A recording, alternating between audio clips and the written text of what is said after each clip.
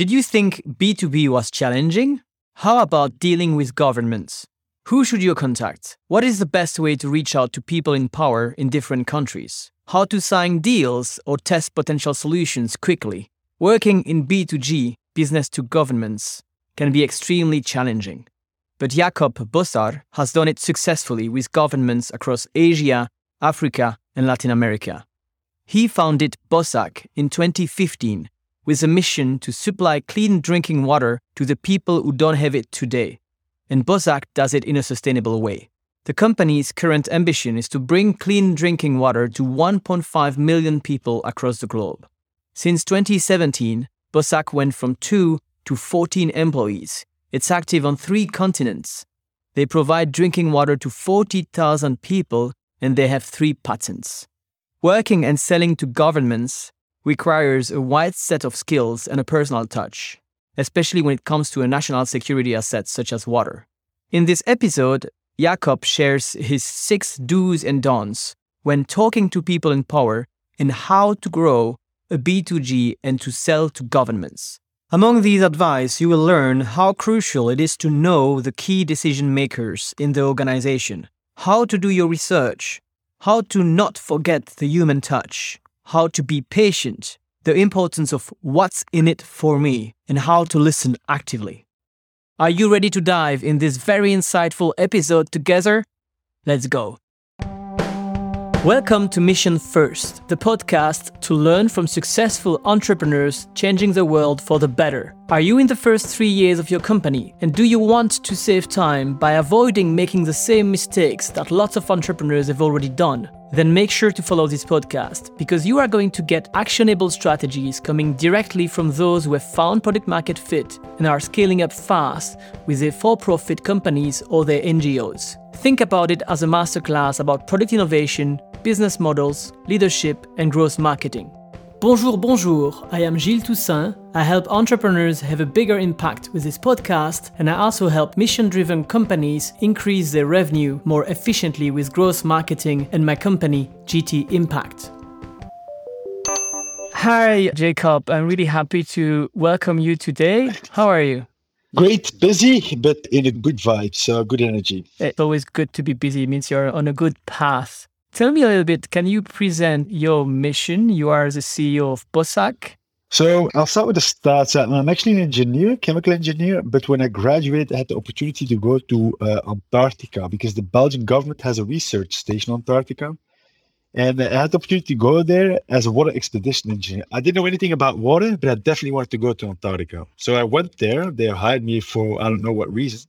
And when I got to the station, they told me, this is your installation. Make sure we have drinking water and we can reuse the water that we used at the station. And by the way, the only energy you have is solar energy. And I was like, oh shit, how am I going to do this? Because I don't know anything about water. But miraculously, after 3 weeks, I managed to start the system and I went back 5 times. Why is that important? Because in the meanwhile, I worked in the chemical industry, but I was obviously triggered by water because it was my responsibility at the station.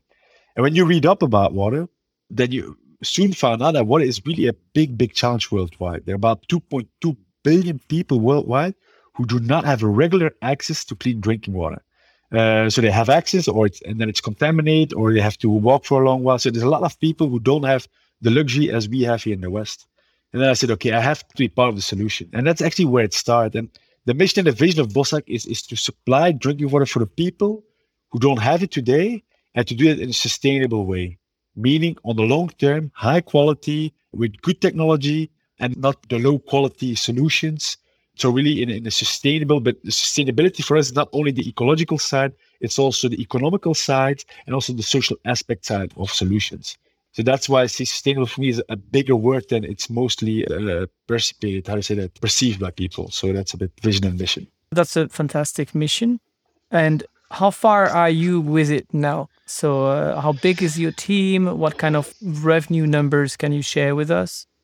For revenue, I can't share that because that's a bit too sensitive, especially in the stage where we are now at the capital raise. But we were in 2017 when we started, mid-2017, Peter and me, the 2 of us. And now we're 14 and we're looking for 4 more people. So that makes 18. We're active in 3 continents. We are supplying to several governments. to industry. So we're actually on a good way up, let's say. And we will provide by the end of next year already about 40,000 people drinking water. And now we are negotiating contracts to get that to 1.5, 1.6 million people. So that's what we're in right now. So we are negotiating two huge contracts to our size, obviously. And one contract is providing 1 million people, and another contract is between 500,000 and 750,000 people that provide with drinking water. So, yeah, big ambitions, but also living up to that, let's say.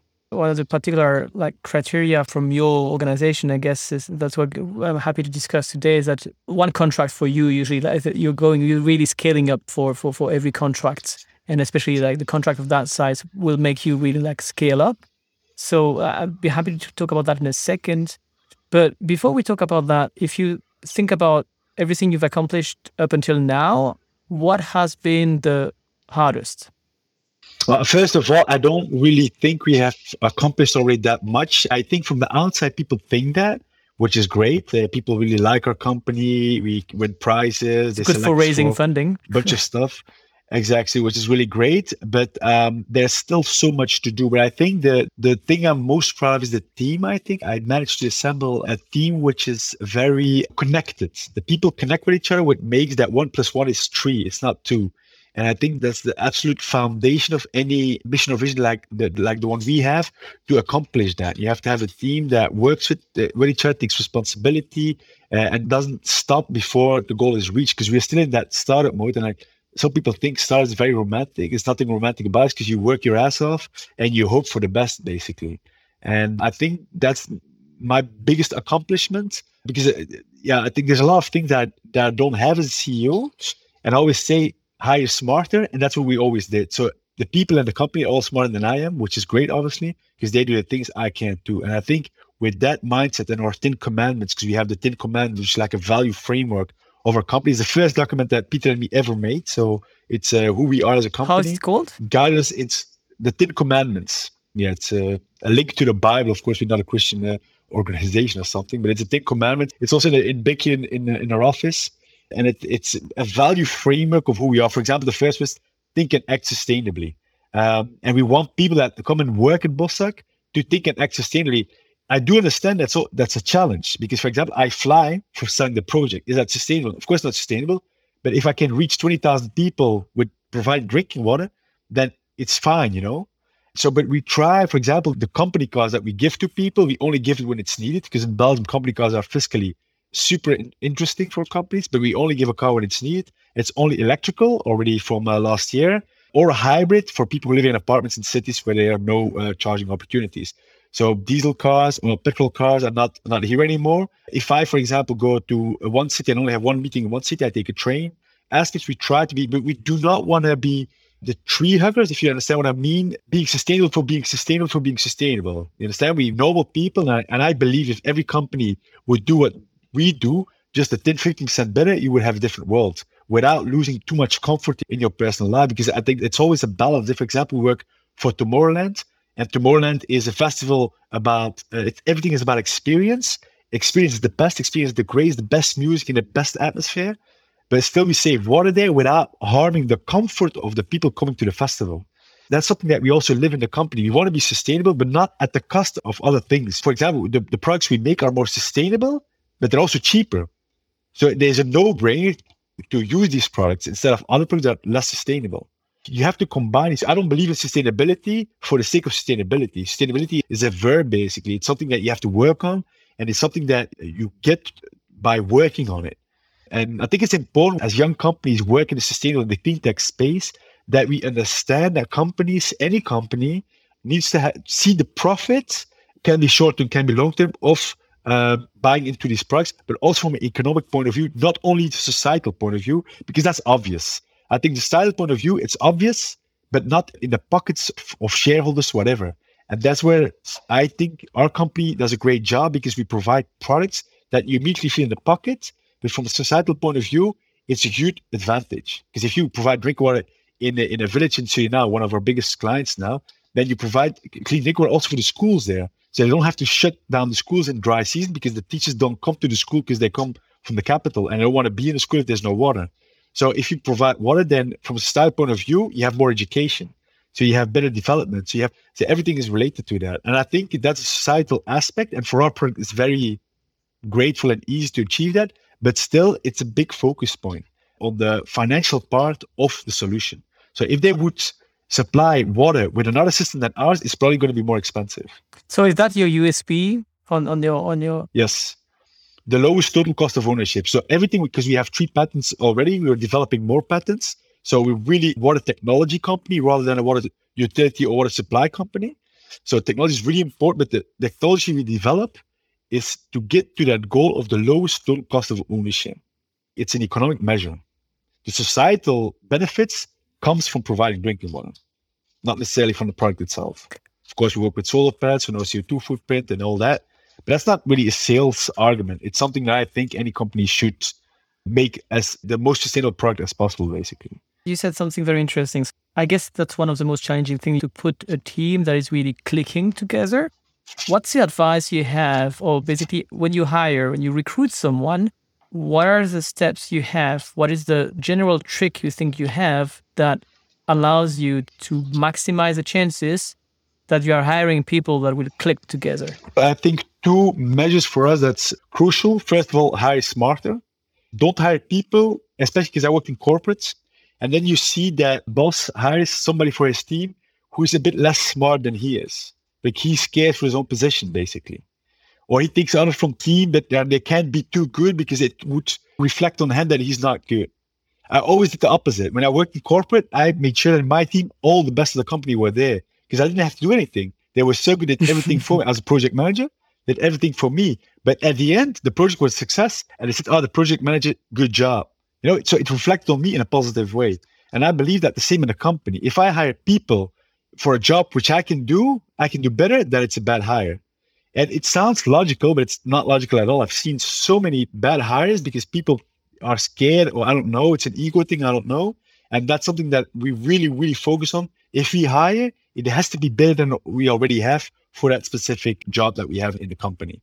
And the specific job in the company at this stage is quite broad, let's say, because we're not a company with 500 engineers and every engineer has a specific topic.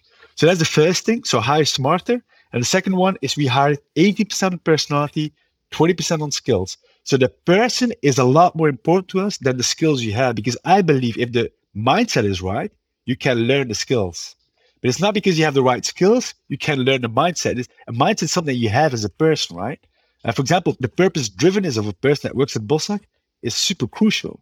If you don't want to work for a company that wants to make a difference in the world and provide a positive thing for the world, then you will not fit in the team. And how do you evaluate this personality? That's just by interviews. So there's always an interview with somebody from HR. Then depending on where the people will do the job, somebody from that team will talk to them. And it's really a personal conversation, because I don't believe we do assessments, but that's for the skills. Because sometimes we doubt, is that skill, would they have? Sometimes we doubt that. And then we do an assessment, but that's just trying to objectivize the person as such in his skills. But the personal touch is more in interviews that we have. We do also like the blue, green, yellow, red analysis. But that's more to give us a direction. Are we right with what we feel if we do that conversation? Because I believe people do business with people. People don't do business with our product. They do business with me who sells the product. So that connection between me and the person that buys it is a lot more important than the connection with the person and the technology that we sell. That's maybe different for technological people, but technological people will not buy it. They will support the buyer in his decision ultimately, but the buyer is in general not the person who understands technology in depth in general. So the personal relationship, for example, we sell to governments. My personal relationship with the people in power is super important in selling the product.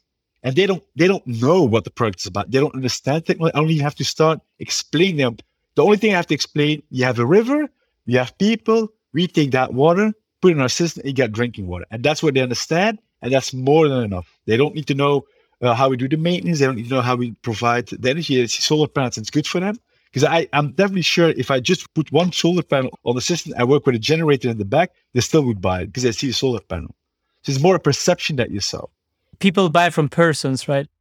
Exactly. People do business with people. And at the same on all levels of a business, even technicians with each other, because I see when my engineers talk to each other, it's a different conversation, obviously, than I would talk to somebody else, but they understand each other. And because they understand each other, they produce something. If they would not have that human connection, they would not be able to produce what they're producing. So I really believe in the people itself. That's why I'm saying 80% is mindset, 20% is skills, because the skills is a must. And that's not the main driver for a job. Because, for example, I have engineers, Peter and me, we're both chemical engineers. We know everything, well, it's not true, but we know supposedly everything about the chemical processes. And we both start up a water company. But our mindset was, we're going to make it better. We're going to make products that are not existing and do a better job than the products already existing. And we did. And that's because the mindset, not because of we had the enormous skill of water. No, we didn't. We did it. We had zero skills on water. So I really believe in the personality and in the person itself, the human side of a person to produce and to create a better world, basically, what we're trying to do. I agree 100%. I think that's very crucial. Basically, your bottleneck when you hire is not the skills that usually most of the people have, but it's basically the personality. It's the mindset, yeah, absolutely. So you sent me a list of do's and don'ts. Thank you very much for that. So great advices that I'm really looking forward to talk about with you, about how to grow a B2G and sell to governments. B2G standing for business to governments. And the first one is about account mapping. Can you explain to me a bit what is basically your first advice? So I just explain you how we target a country. There are 3 reasons for going to a country. First of all is the need. But 95% of countries worldwide are in need of drinking water. Even in Belgium, there are 40,000 homes not connected to drinking water grid. In Germany, 700,000 homes. So even here, there's a need for solutions for decentralized drinking water supply. So that's the first thing. Need, but it's almost always there. The second one is how you're going to finance the project. In the West, it's obvious governments are able to pay it. In the countries where we active, Africa, Latin America, Asia, we need to go with multilateral development banks, financing agencies, other types of financing possibilities. So you need to have that secured. If you have that secured, if you can finance your project through a loan with very beneficial rates for the country, then it's a must. Without that, for example, I once went to Liberia. There's nobody who wants to finance Liberia, so we can't do a project. And the third one is the network. And that's, again, the human thing. The network is super important for selling a project because we need to make sure that the people that buy from us, that we know them. And in general, governments, it's the minister who decides whether a project will work out, yes or no. But a minister is an important contact point, but it's actually not always them who decides. They are the final decision taker, but it's not always them who decides. And that's why I'm saying account mapping is super important, because we need to know who is surrounding that minister, who is influencing the decision of the minister, who is the real power behind that we don't see behind the decisions that a minister takes. And that's account mapping. So we're looking for these people in his surrounding that advise him, that are his directors of his administration, that are in the field, that work for him. As for example, secretaries of ministers, super important. If when I go to Suriname, our client is the Minister of Natural Resources. His secretary always brings chocolate. She knows that when I go there, but she loves the chocolate. It's these small things. And last time I was there, and she told me, your project was in the budget. But that's crucial information we need to know. And you come from Belgium, you can bring good chocolate. Exactly. It helps. That definitely helps. So that's the account mapping. So even a secretary, I say, it's one of the most important people, actually. They know everything about the administration, how it goes, who does what. And for example, if I need to know, hey, can you help me with somebody who knows something about this specific topic? Say, oh yeah, you have to talk with that person. And if I have a good relationship with the secretary, I get so many things done. This is super, super interesting. I love that. Tomorrow you have to start a new country. You know, you have to go to a country you have never been there before. How do you break down the process? How do you, from there to identifying, from the beginning to identifying the 3 top persons you need to convince or influence? So, yeah, exactly. So we identify almost always first the Ministry of Water Resources, of Natural Resources, of Sanitation. So the minister that's responsible for providing drinking water to the people. So that's the first thing we do. And then we're going to check with our own embassy or with business partners or with other people that are already active in the country, so that know the country already from a start. And then we start talking to these people. Hopefully you have someone already in your network with that. So you look on LinkedIn. It's LinkedIn, embassies. For example, I have a very, very good relationship with a lot of diplomats here in Belgium. And these diplomats travel and they know people. They know people everywhere. And then you start with it. You know somebody in that? Oh, no, but that guy was an ambassador for 4 years there. Maybe you could talk to them. So I talked to them. And, and they're always willing to help. The diplomats in Belgium, I think it's in a lot of countries fair to say that they're really good people and they know what they're doing. Not all of them, obviously, but you have that everywhere. But we have very good diplomats, I believe. And they really bring me in contact with people. And sometimes nothing. But sometimes you contact 100% and the 101 person is the one you need. And before you know, you're sitting at the director's table of an administration, and before you know, you're having a meeting with the minister. In Ghana as well, they told me another company, a Belgian company is active in Ghana, said, we worked with that person. And I said, can you get in contact? Yeah, sure, no problem. I went there the first time and had a meeting with the Ministry of Water and Sanitation. So that's how it works. And I've never been to Ghana. I don't know the country, but I immediately had the meeting and I told them, we want to do a project here. We want to provide 1 million of Ghanaian with drinking water. Oh, perfect, set it up. Great, we have political support and we go. We don't need the minister anymore, but she knows we're there. I connect her through LinkedIn. I send her a message. She answered me, great, good job, keep it up. That's it. And that's how it works. And sometimes we tend to think that ministers or people in power are not humans. They are very human. And they also like the recognition. They also like, especially politicians, they also like to be in the process of, not all of them. You have really power play people. It's a lot hard to get into. You have very blue. I'm a red person. And for example, the Minister of Finance in general is blue persons. Difficult for me. Super difficult. What's the different colors again? What do you mean by blue here? Blue is really, really rational, based on numbers, very factual, very... Yeah, exactly. And red and yellow, very positive, very emotional, very... So that not always... I can hear you. Well. I can hear that. I do my best. Exactly. So you know what I mean. But the thing is that if I don't need the minister, I need to see him. He knows who I am. But then maybe people around him also read. And then I connect with these people and say, what do you think? Maybe you should do it like this or you push like that. And before you know, you create an ecosystem of people around the decision takers. That's super important because, for example, also in a lot of governments, ministers drop, they're reshuffled or they get out. But if you don't do the account mapping, then everything is gone if you only have contact with the minister.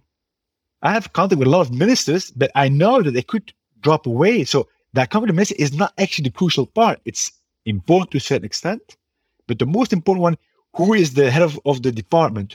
Who are the people that stay there even if the minister is gone? So I can get reintroduced. That is something that is critical in your case, but it can be applied very easily to any kind of B2B business as well. Absolutely.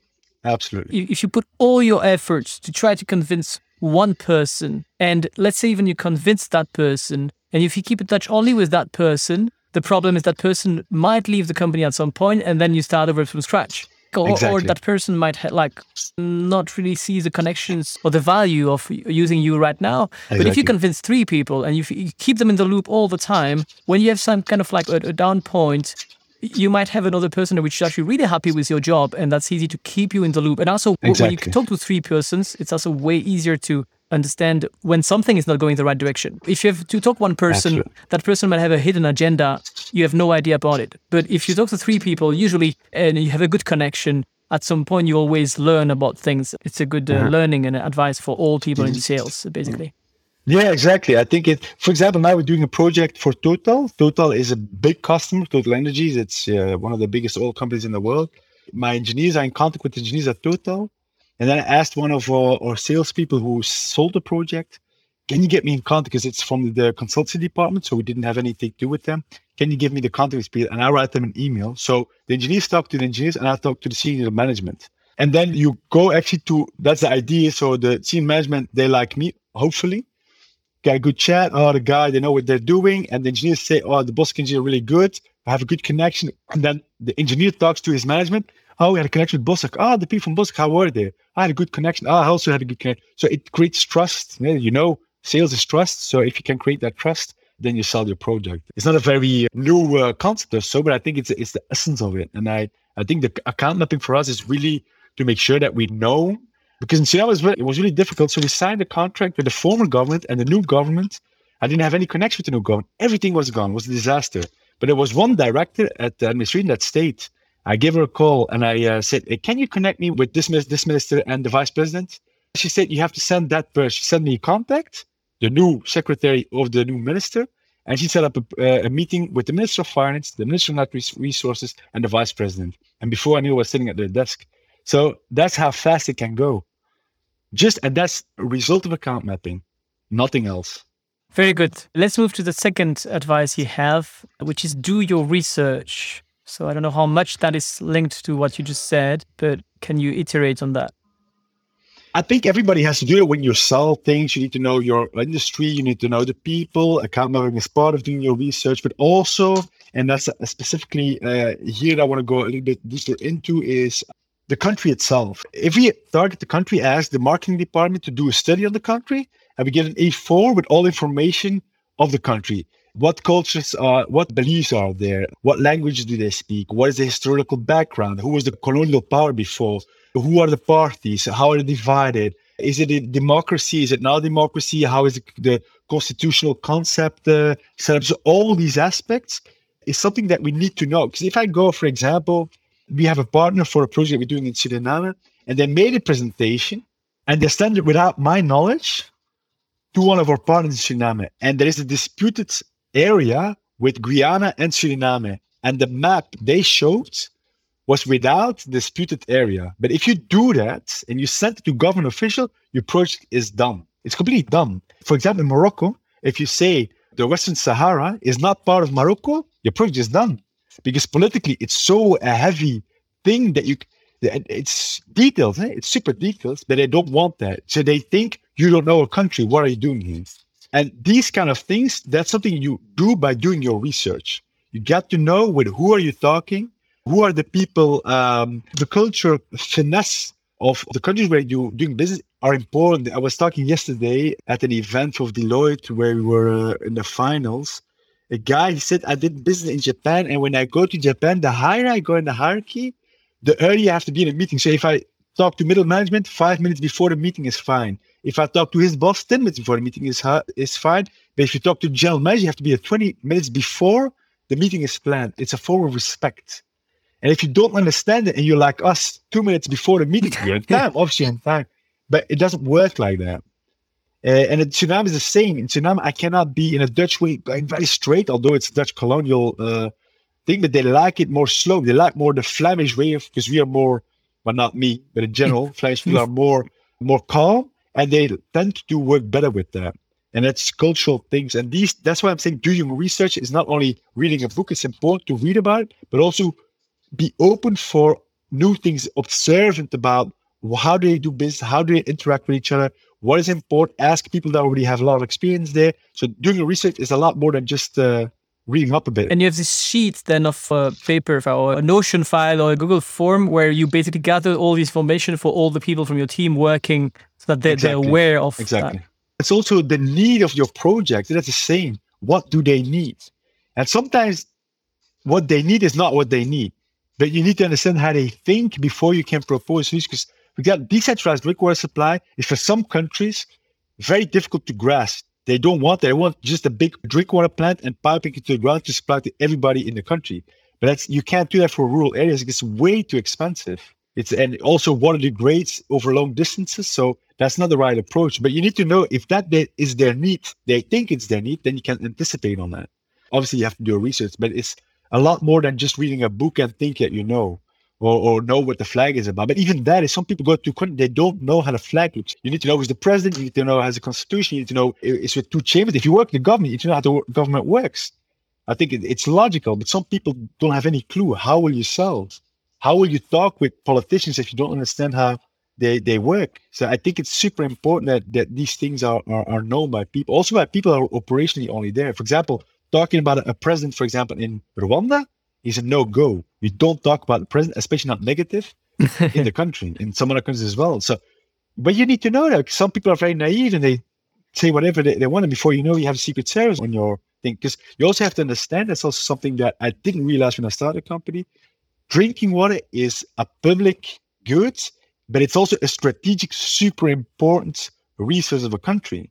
So you're interfering with the national security of a country if you provide drink water to people. You got to imagine in Suriname, we're going to now provide about 20% of the inland of Suriname with our drink water. 20%.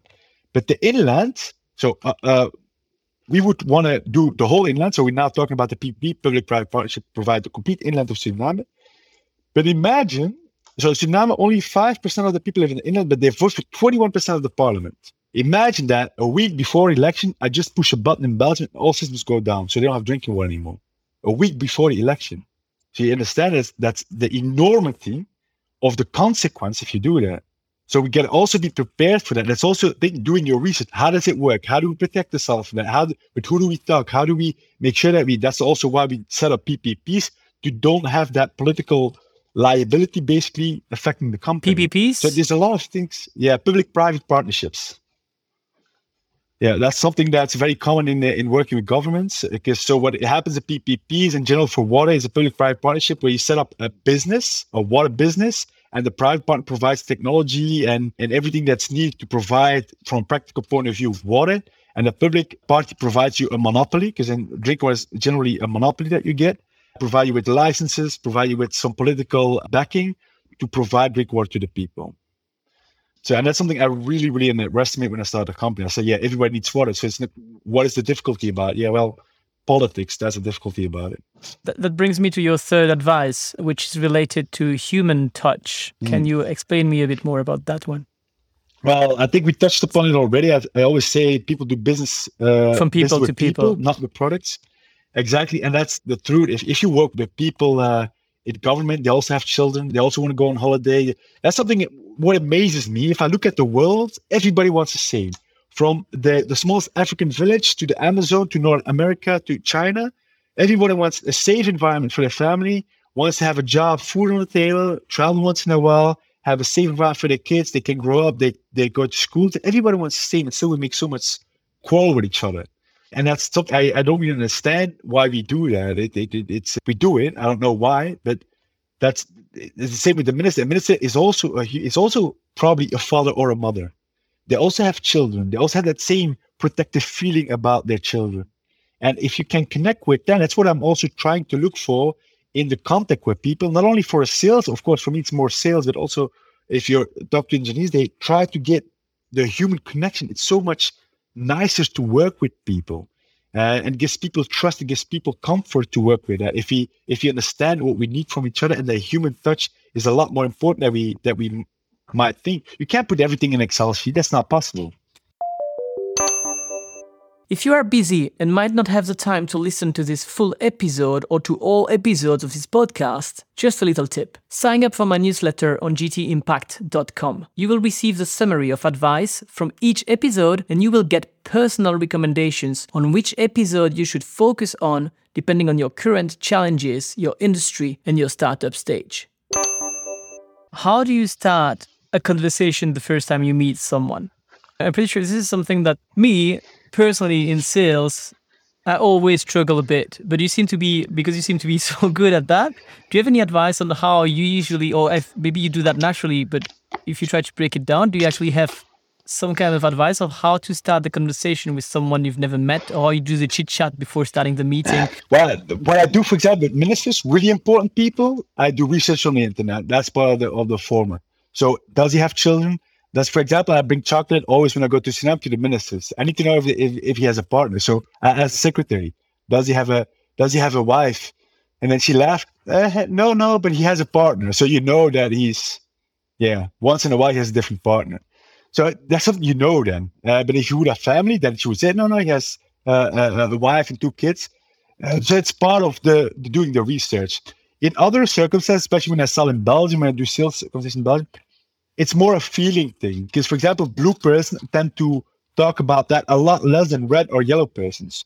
And that's something that you feel. But with a blue person, I'm 100% sure that I can really talk about numbers. I'm an engineer, so I understand numbers. So I can talk about numbers. And that gives that connection. It gives comfort to them because I'm talking with knowledge. And he wants only to talk with persons with knowledge. And that's where you try to connect. But that's a feeling. That's something that you really have to feel when you're sitting with a person in front of you.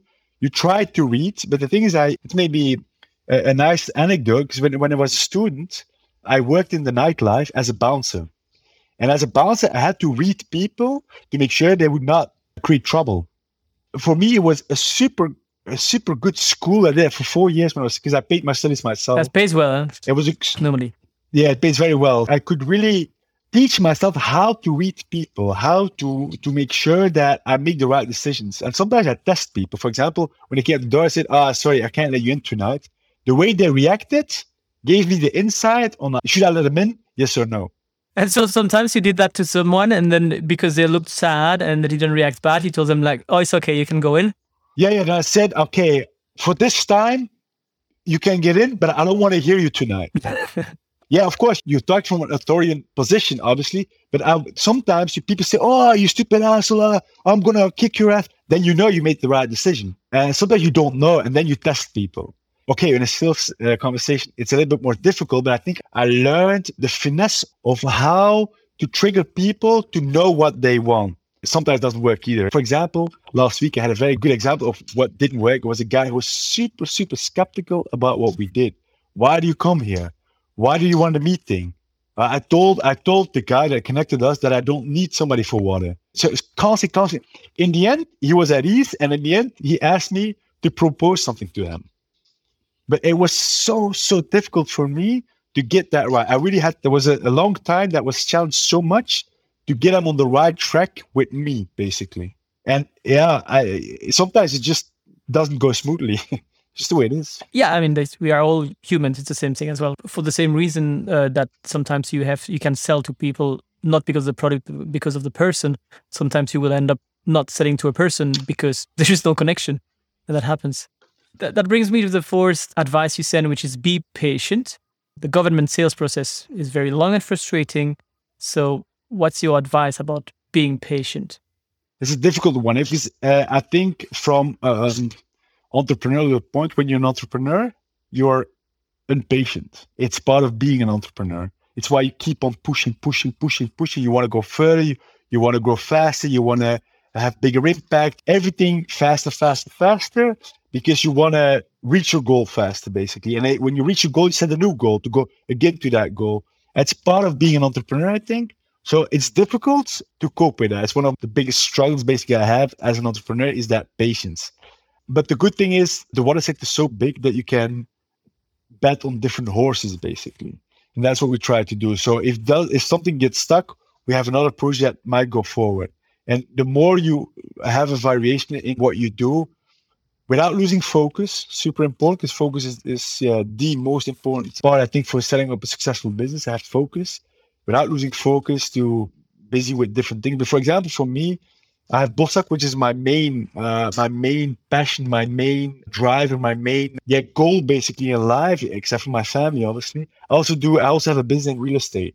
It gets my mind off. I also make sure that when I lose patience in Bossak, I have something else that I can work with. And that generally is B2B, it goes faster. So I'm always busy, and it makes me feel that I never have to wait. By setting up different goals with different activities. And I've saw that with some founders I've worked with as well that are just losing patience with investors, for example, and getting like completely cranky. That allows you to be a bit more patient and to say, I can wait in order to wait these couple of days for that or that project to finalize or to get an answer. I will actually focus on my other projects.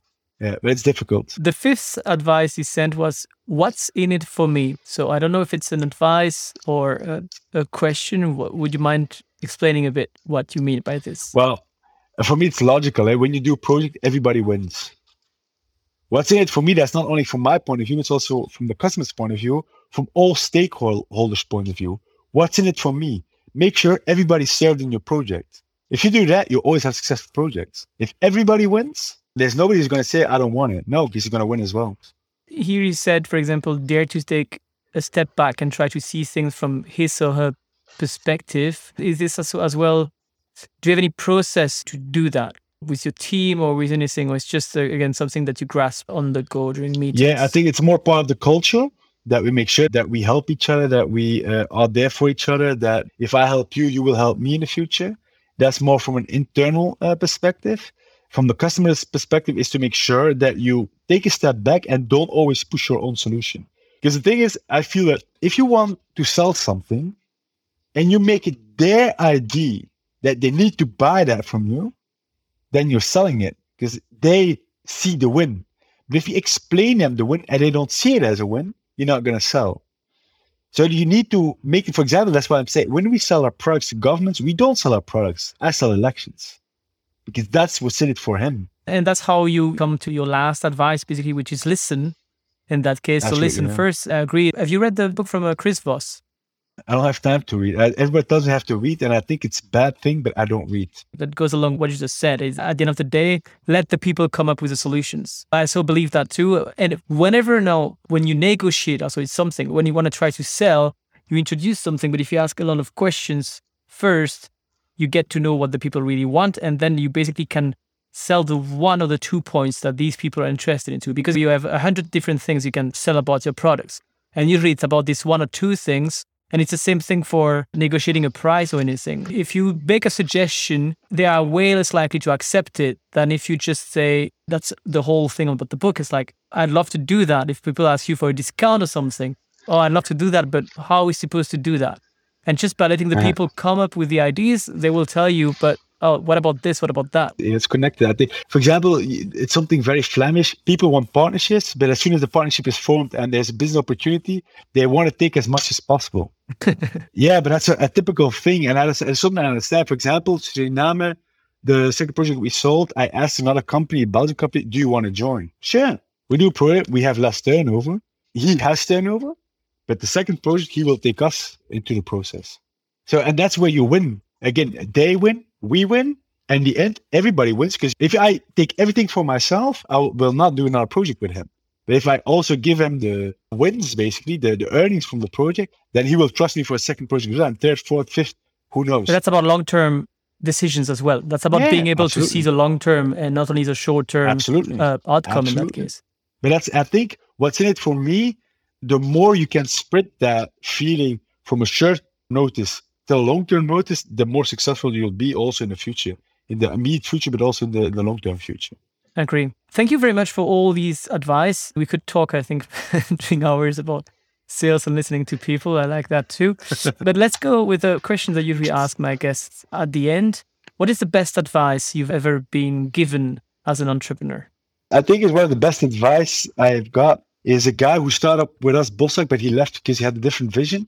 That guy told me, you have to say no to be able to grow. And it's a super interesting thought, and it's actually true, because saying no means you focus. The water effect is so big, and they come with 100,000 of things that we could do, but we have to say no to 99% of it to keep that focus on the 1%. And that's when you grow. That's when you make impact. And for me, I really have to think about that a lot. Sometimes you come with me to quite, you want to do that? I say, oh, it looks very interesting. And then I say, no. That's not the goal of the company. That's not the focus of the company. So no, we won't do it.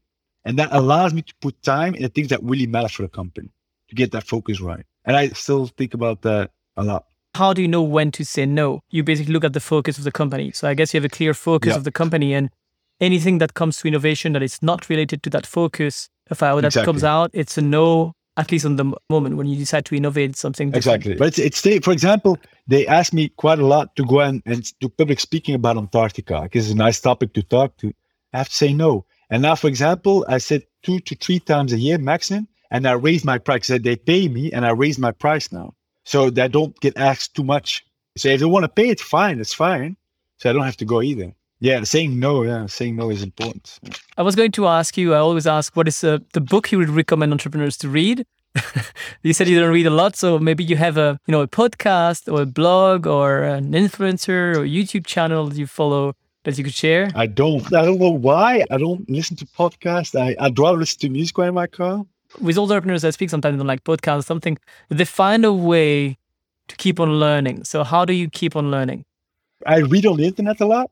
For example, because I'm very interested in decentralized financing, because also the blockchain technology, because we want to make people that they're able to pay for water in the villages without having a bank account. So the off-banking system, decentralized finance, super interesting. That's what I want to know. So I'm reading about that. He sent me a book in a PDF format, and on my cell phone, when I have some time, I try to read it. So these kind of things I do. I watch YouTube videos. I ask people. The most knowledge I get is from other entrepreneurs. How do you do that? How do you tackle this? So just by interacting with people, that's also where I feel most comfortable with.